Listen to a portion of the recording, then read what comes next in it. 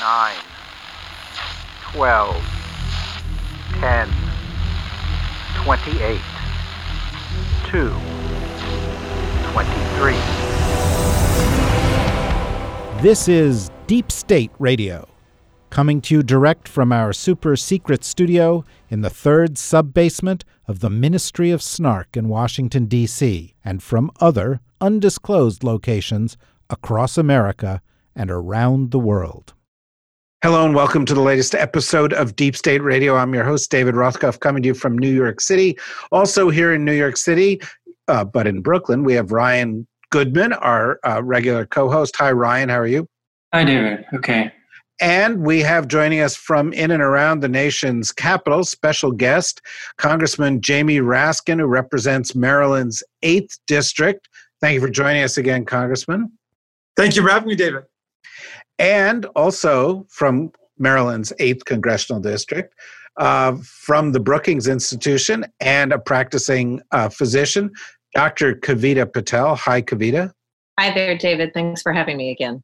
And from somewhere in Washington, D.C. that looks extremely posh, we have Ed Luce of the Financial Times. Hi, Ed. Great to be here. So we're going to talk about the crisis of the moment, but I thought to kick it off, we need to deal with the news. And of course, there is a breaking news item the afternoon we're recording this, which has to do with the Justice Department's decision not to, or to drop charges against General Michael Flynn, who was briefly the National Security Advisor for the president. And I thought, why don't we start out with Ed posing a question to the congressman? Thanks, David. Congressman, good to see you on here. You are actually the closest thing I have to a congressman because I live in the District of Columbia, but I think you're the nearest congressman. So you're my honorary congressman. If I may, let me ask you about Attorney General Barr's decision to drop all the criminal charges against General Flynn.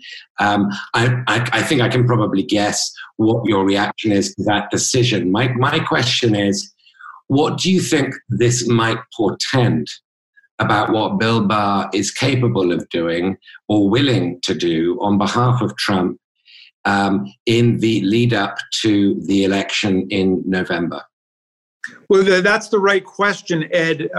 It's obviously completely scandalous and outrageous to have a federal felon who's already pled guilty to material false statement charges to be freed for completely political and ideological reasons. But, Barr is attempting to completely politicize the Department of Justice. And where is he headed? I don't know. Trump would obviously like to pass a get-out-of-jail-free card to anybody who got swept up in the Mueller investigation and anyone whose crimes revealed even a portion of the deceit and corruption of the 2016 election. The thing that they might do, which of course is another obsession of Donald Trump's, is to go after Obama people and to begin fabricating charges against people from the Obama administration. I mean, the game is, of course, deflection and distraction. Do you mind if I ask a follow-up question? I don't know how you can help yourself. It's yes, exactly. I'm capable of avoiding it. When you say follow up with Obama people, and this isn't just exculpating in their eyes people involved or indicted or imprisoned under the Mueller investigation, in the course of the Mueller investigation, it's also retaliating against those who are on the other side. What sort of targets are you worried about? Well, I saw this happen when we tried to look into the Mueller report and to pierce the thick fog of propaganda that Barr sent out to the country during that 3.5-week period when he confiscated the report and then serially misstated its contents to the public, prompting not one but 2 letters of protest from Mueller saying you're pulling the wool over everybody's eyes. And, and that's what we end up with, the nonsensical and false mantra of no collusion, no conspiracy, blah, blah, blah. But anyway, during that period, Jim Jordan and the gang spent the whole time talking about the deep state conspiracy. And, by which they meant like a couple of vaguely critical phrases coming from FBI agents toward the president. That was the whole basis of their stupid, paranoid deep state conspiracy theory. But I think they'll go right back there because that is the ideological fantasy that they're inhabiting. Thank you. Thank you for that. And we may pick up with that again at the end. But let's go to a round of questions, again, starting with the congressman and then opening it up about where we stand in the COVID crisis. And let me turn to you, Kavita, provided you have not been too unsettled by the congressman's assertion that they're going to start going after former Obama officials. Yeah, since you're a former Obama official and you could be in the crosshairs.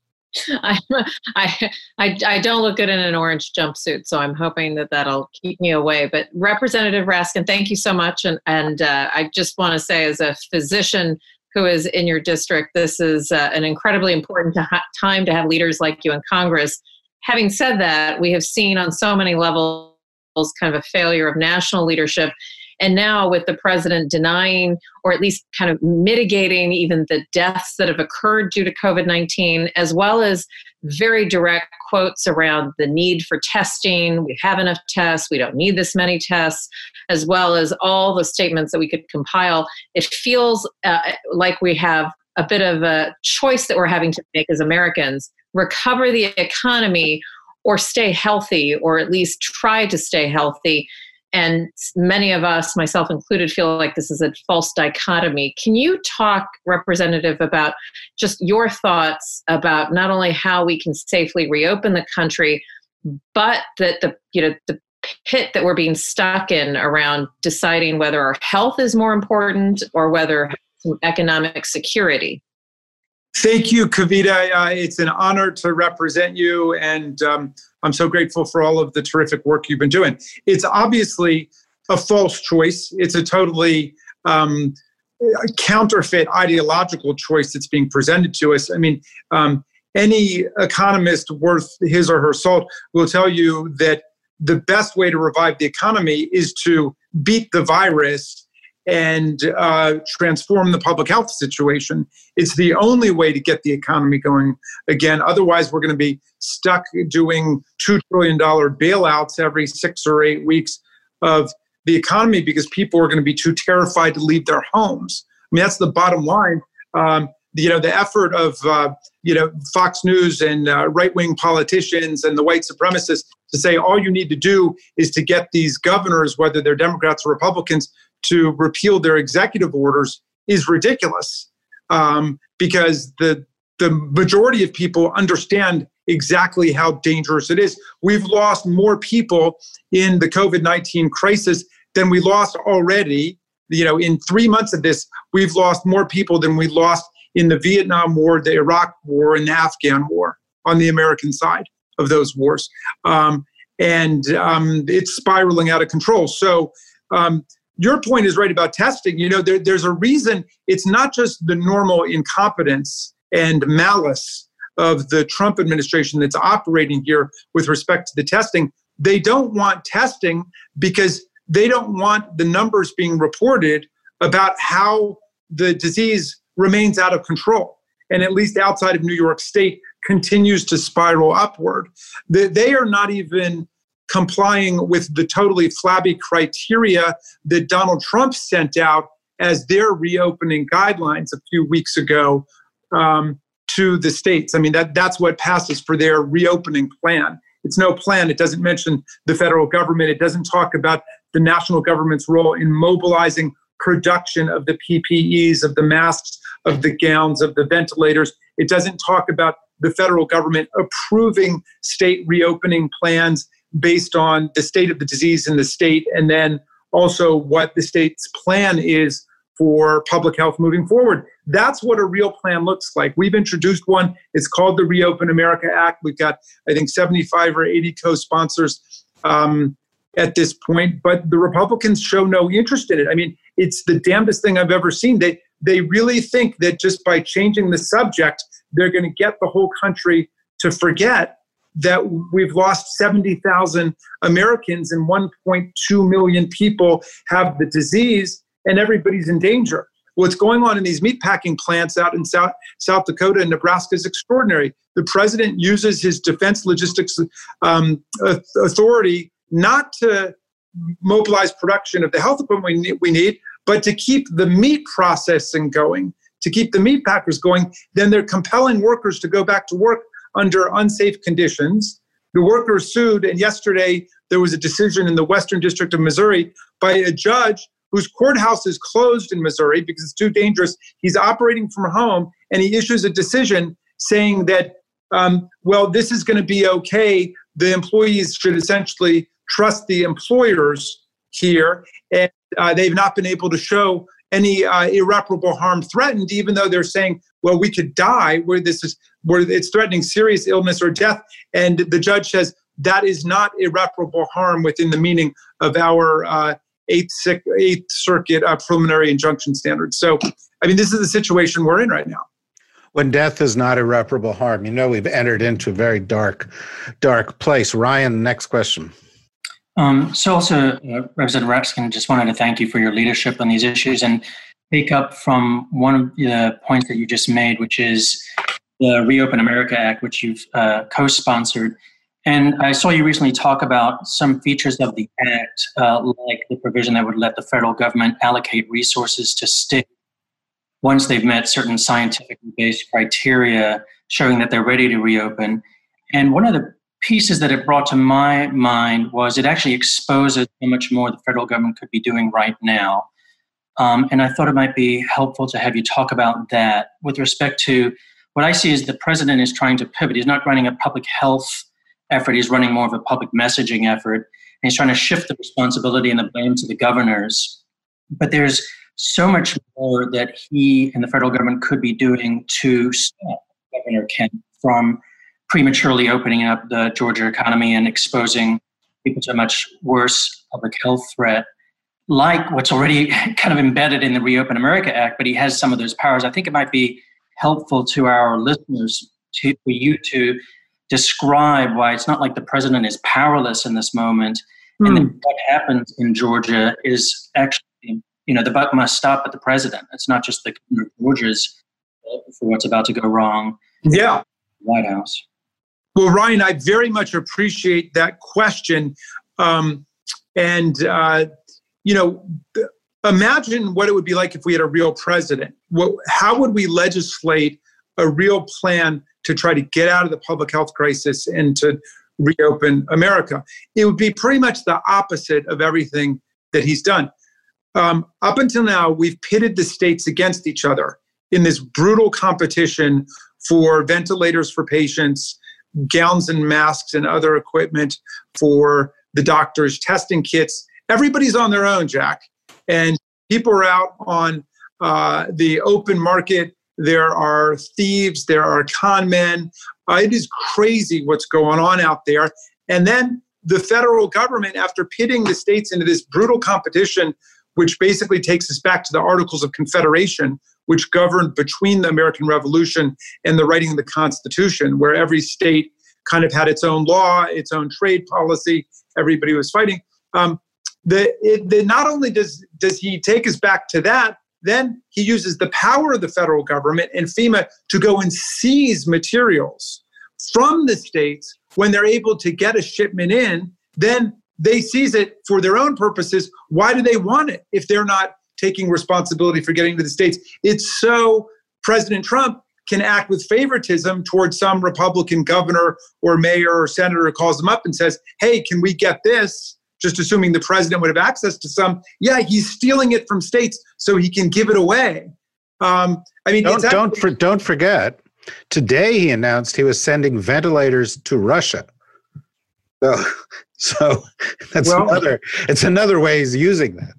Well, it's only fitting because Russia sent him political ventilators his entire life, and they sent him money his entire life. So look, the opposite of that is you take federalism seriously and you say, well, what should the role of the federal government be? Well, the federal government should take responsibility for coordinating procurement of all this stuff. That makes sense. We've did this. Think back to the War Production Board in World War II. We didn't say every state go and produce their own stuff. So we call for a health equipment production board, which would mobilize industry in America to produce the masks and the gowns and the gloves and the ventilators and the testing kits that we need. It would be backed up by a scientific advisory panel drawn from the CDC and the NIH and Defense Logistics Agency and on, all of the top scientific units to say, well, what's working and what's not working. I mean, the quackery which Donald Trump tries to sell the American people has confused everybody about what's going on out there. It's just this constant barrage of propaganda and disinformation. So then what we say is, okay, the Secretary of Health and Human Services is open for business for the states to petition for reopening, to apply for reopening. Does that mean you've got to get the okay from the HHS to reopen? No, you could just go on your own way, but then you're not going to get any money from us to do it. If you want the federal government to pay for your reopening, you got to show two things. One, that your hospitals can meet the demand. Two, that you've got the virus on the run, the curve is going down. And what that means is that the transmission rate is below 1. Each person who's got the virus is transmitting it to no more than one person, to 0.7 or 0.3, hopefully to nobody. But we've been above 1. New York was up around 1.9 or 2 or 2.1. They've been able to bring it down. But now you go out to South Dakota or Nebraska or the rural areas where it's out of control now, it's way above that. So bring it down and then bring us a plan. And the plan is based on mass testing, which the federal government will pay for, and then vigilant contact tracing to follow up. We got 30 million unemployed people in America right now, newly unemployed. Put them to work. Let's have them be contact tracers. That's work from home on your telephone, where you interview the person who's got the disease and you say, let's go day by day and try to figure out everybody you've been in contact with for the last 2 weeks and give me their email or their phone number if you got it. And I'm going to follow up with them and figure out who they've been in touch with. And we'll move to quarantine or we'll move to get them a test, whatever it might be. That's how you get the virus on the run. You got to act like it's a human enemy, and you go after it. That's the governments that have succeeded have taken that aggressive approach. And the president has this lethal passivity and indifference and confusion and ignorance. We know how to do this thing, but the federal government has got to back up the states and saying, we're going to help you go after the virus and institute the public health protocols you need to win. But what's happening now, this helter-skelter chaos, is a recipe for disaster and catastrophe. It is a recipe for spreading the disease throughout the whole population. Then it's going to be too late, and we're just going to have to sit back and hope for herd immunity, and we're going to lose, we could lose more than 1 million people. We could lose 2 million people based on the recklessness of the administration. Okay. I know, Ed, you've got about 4 or 5 minutes before you've got to go write your column. Do you want to follow up with a question for Representative Raskin? So you've got a campaign that you're all going to be getting behind, Joe Biden. He's obviously trapped in his home in Wilmington.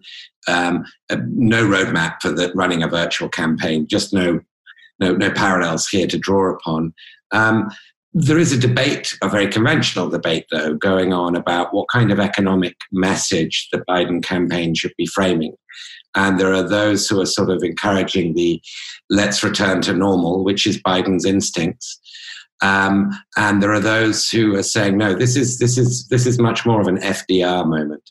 This is a bold, persistent experimentation moment. We need to use this crisis as an opportunity to provide Americans with the economic security that they're so sadly lacking, right, in this pandemic.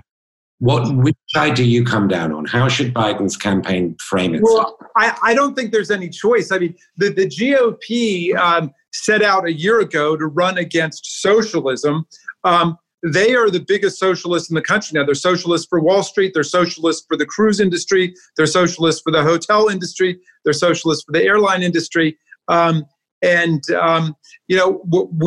can draw on the best traditions of progressive liberalism in America to fight for an investment in the 99%, not the 1% that the Senate and Mitch McConnell, Darth Vader, the Grim Reaper are fighting for. And it's very clear where the battle lines are drawn now between the two sides. So, I don't even think that that's a question anymore. We need a massive investment in the social, economic, and human infrastructure of America.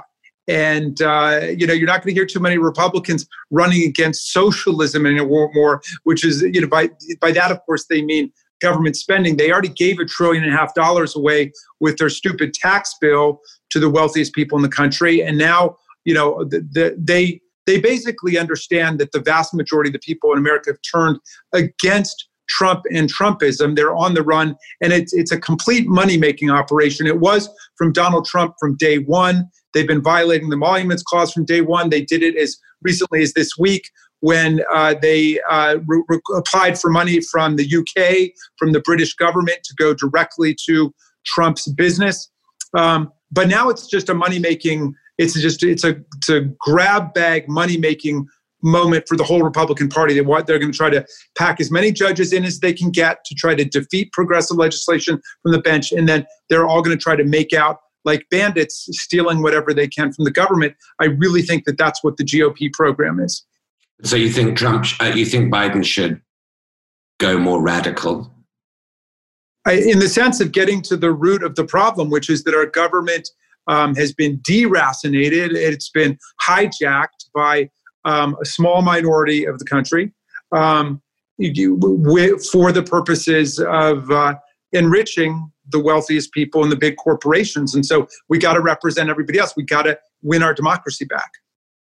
Thank you. So let's go in the and Ed, I know you've got to drop off, but in the next and the remaining 15 minutes or so that we've got, let me switch it up a little bit and go and ask for a comment from, I'll go and ask for one from Kavita and one from Ryan, but then get the reactions from Representative Raskin to the comments.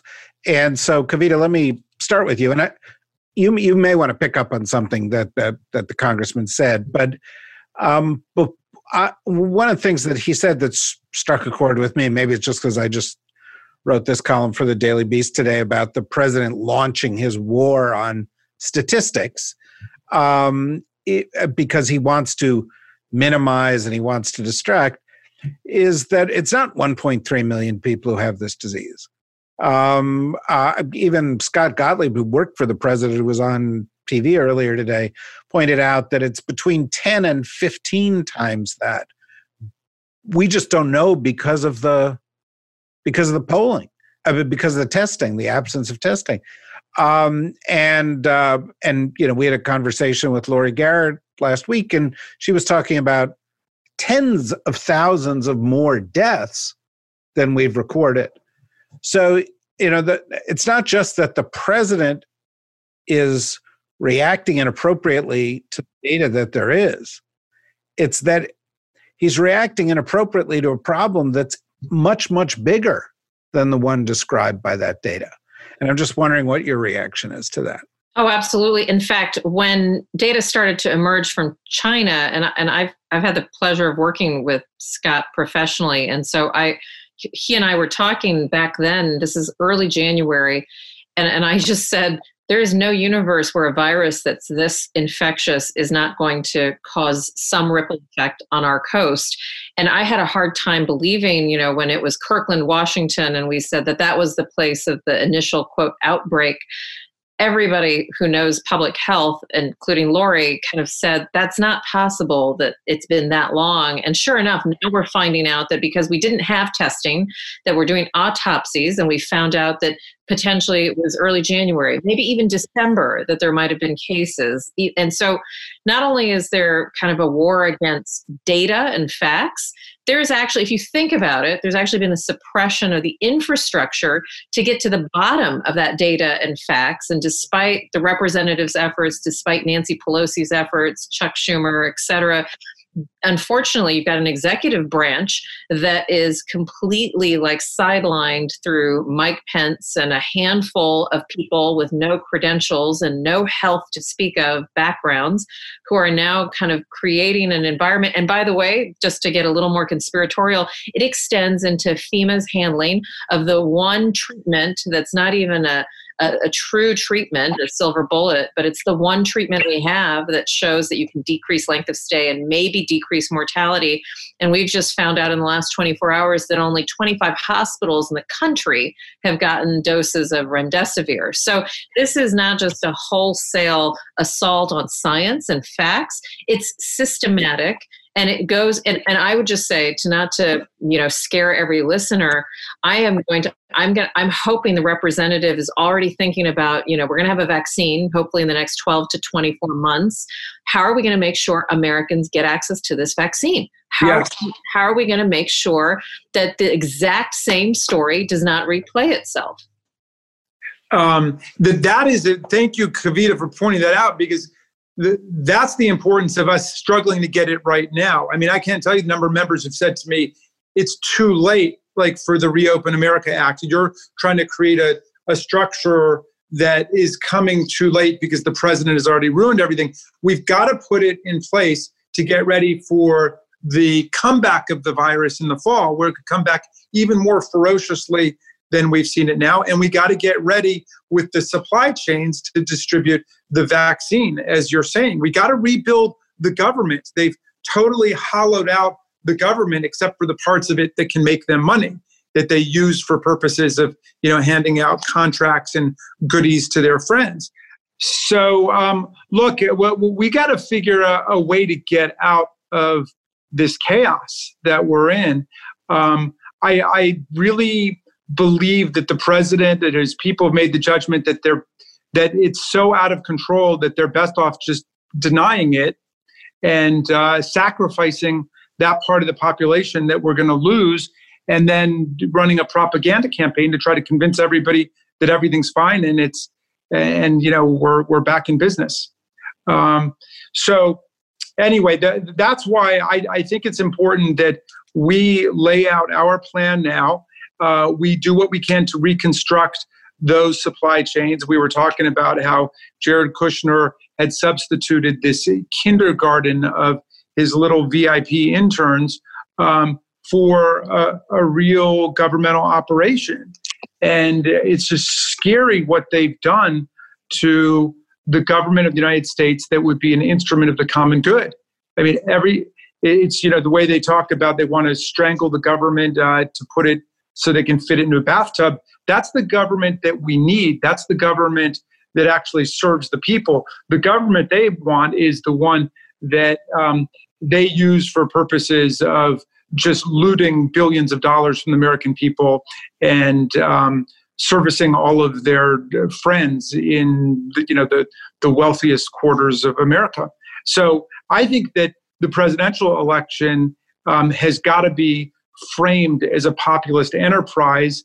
And to go back to Ryan's question, I mean, Joe Biden to me is just at this point, he's the person at the top of this movement to take back the American government.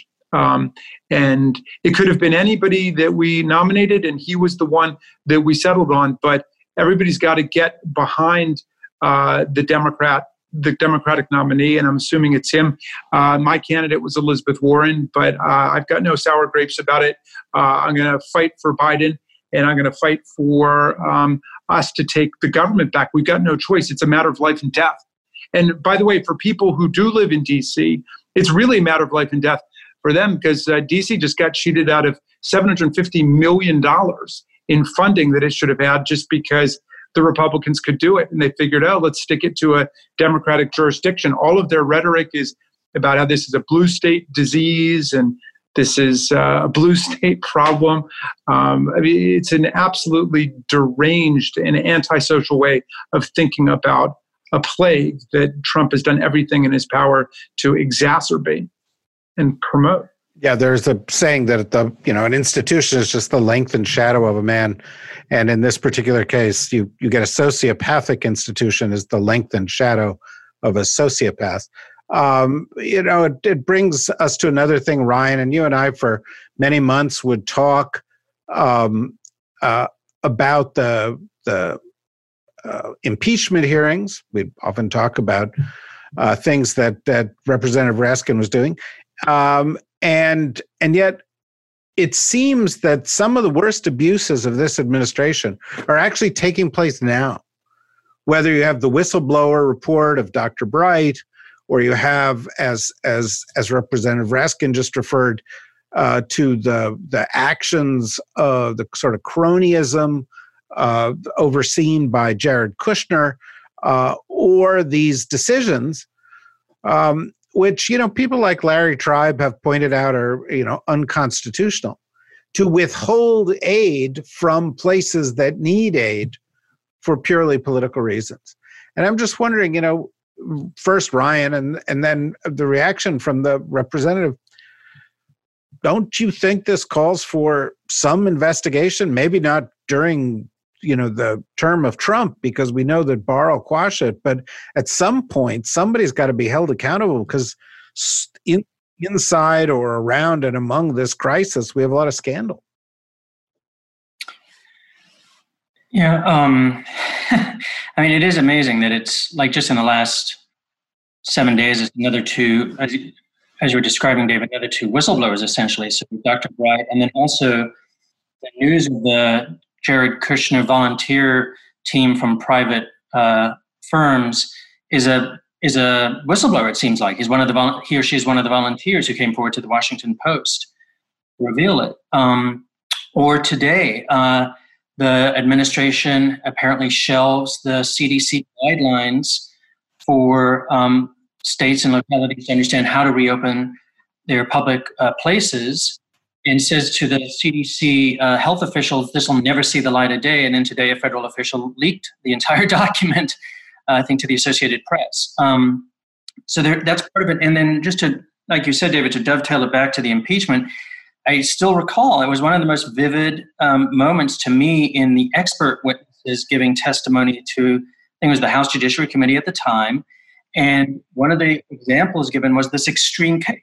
And in fact, I tweeted it out as a video because it was so, it encapsulated what was going on with the Ukraine allegations, which is, could you imagine if you agree to this, then you can imagine a president would actually deny disaster relief to a governor unless the governor did something political for their benefit. And we're living through it. And so the new normal is like, as outrageous as you think it can be, it's actually going to be 2-3 times worse. And so the question you raise is what happened? Is there going to be a reckoning? I mean, I think we also are trying to focus on how to get us to the point where there can even be a platform for a reckoning.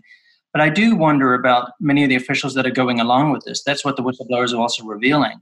There's so many people that have lost their moral compass, and in some sense have lost their legal compass, because there are potential Hatch Act violations that are happening here in terms of use of public office for political benefits and political donors and things like that. So I think that maybe, hopefully, some of them wake up to the whistleblowers are going to be out there, and that they start to look behind the veil of, might be a new, a real attorney general in town come January 21st, who's independent and will actually try to do something. I think maybe something that's also learned based on the Obama administration's experience is, it is sometimes time to look back. If you don't look back and find accountability, then we do have these repeat offenders coming back into public office and things like that start recurring.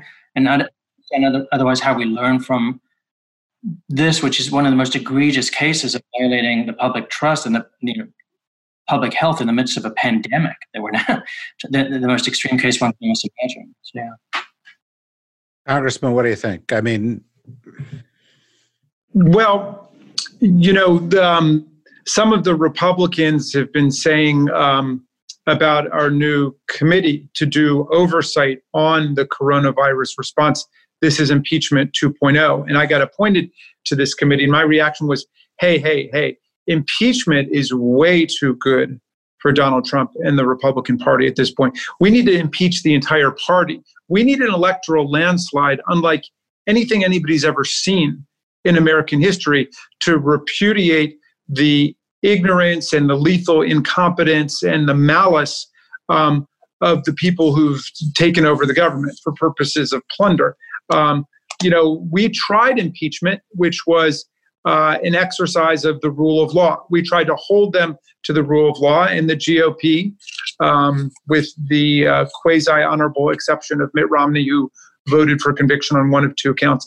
But the GOP basically said no. They don't care. I mean, can you imagine what they would have said if Barack Obama had done any of those things? Can you imagine what they'd be saying right now if Barack Obama were president and we had lost 72,000 people and 1.3 million people were infected, and we had the greatest unemployment since the Depression and 30 million people? Can you imagine what they'd be saying?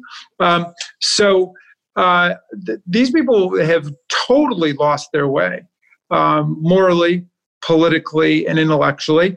And we just need to mobilize the citizenry of the country in a real political revolution against the GOP. And then we need to defend the election at every turn, from every form of voter suppression to manipulation of the Electoral College to denial of the right to vote, to Wisconsin-style games played based on the virus.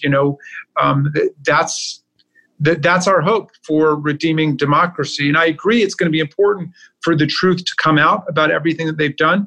But we've been waiting for 3 years for that one scandal that will just push everybody over the edge, and then they'll abandon them. I tell you, they doubled down every single time. They've made a career out of defending people who abuse their power. There have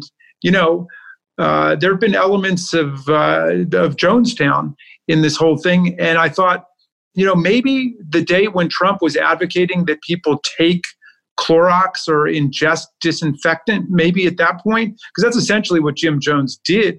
Everybody drank the Kool-Aid. And even then, the propaganda apparatus on the right wing set in immediately to excuse what the president had said. Now, they did end up canceling the press conferences, not because they wanted to apologize and repent for their role in it, but just because they knew that the president's behavior is so disgraceful and abominable that there would be no way to justify it.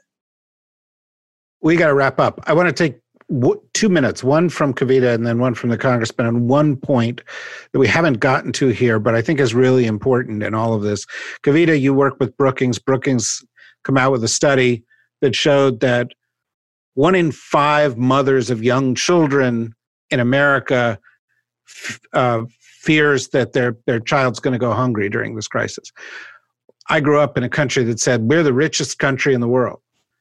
And we are on the verge of a massive hunger crisis in the United States. And we talk about all these other things. I was wondering if you might just say something briefly on that, and then we'll get a quick reaction, and then we'll wrap up. Yeah, thank you for bringing it up. A colleague at Brookings, important work that was done, but nothing that surprises any of us. In healthcare, we often see this intersection of poverty and hunger, things that we call social determinants of health, not lack of transportation.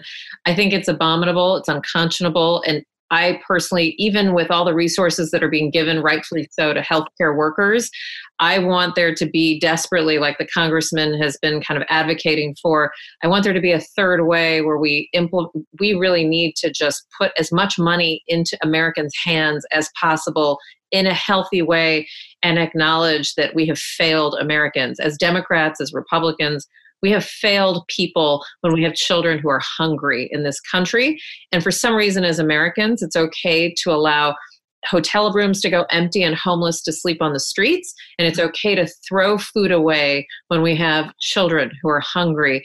And I do hope the congressman is right. I hope we I hope our election is a landslide, and it's a referendum and a signal to Democrats alike that things have to change, that we can't go on with, there's nothing about the normal that exists anymore, and we have to put that as a priority. And even Democrats such as myself, extreme liberals, have to acknowledge our failures in allowing for this to happen. You know, Congressman, just before your final response on that, I've spent my whole career in foreign policy and national security, in the government and elsewhere, and as the editor of Foreign Policy magazine. And every time there was a problem anywhere in the world, somebody would be quick to write an article saying, we need a Marshall Plan for this place. And now I look at the United States with 33 million people unemployed and hunger and disease and the worst economic crisis in 100 years. And I find that we're at a point where we need a Marshall Plan for the United States.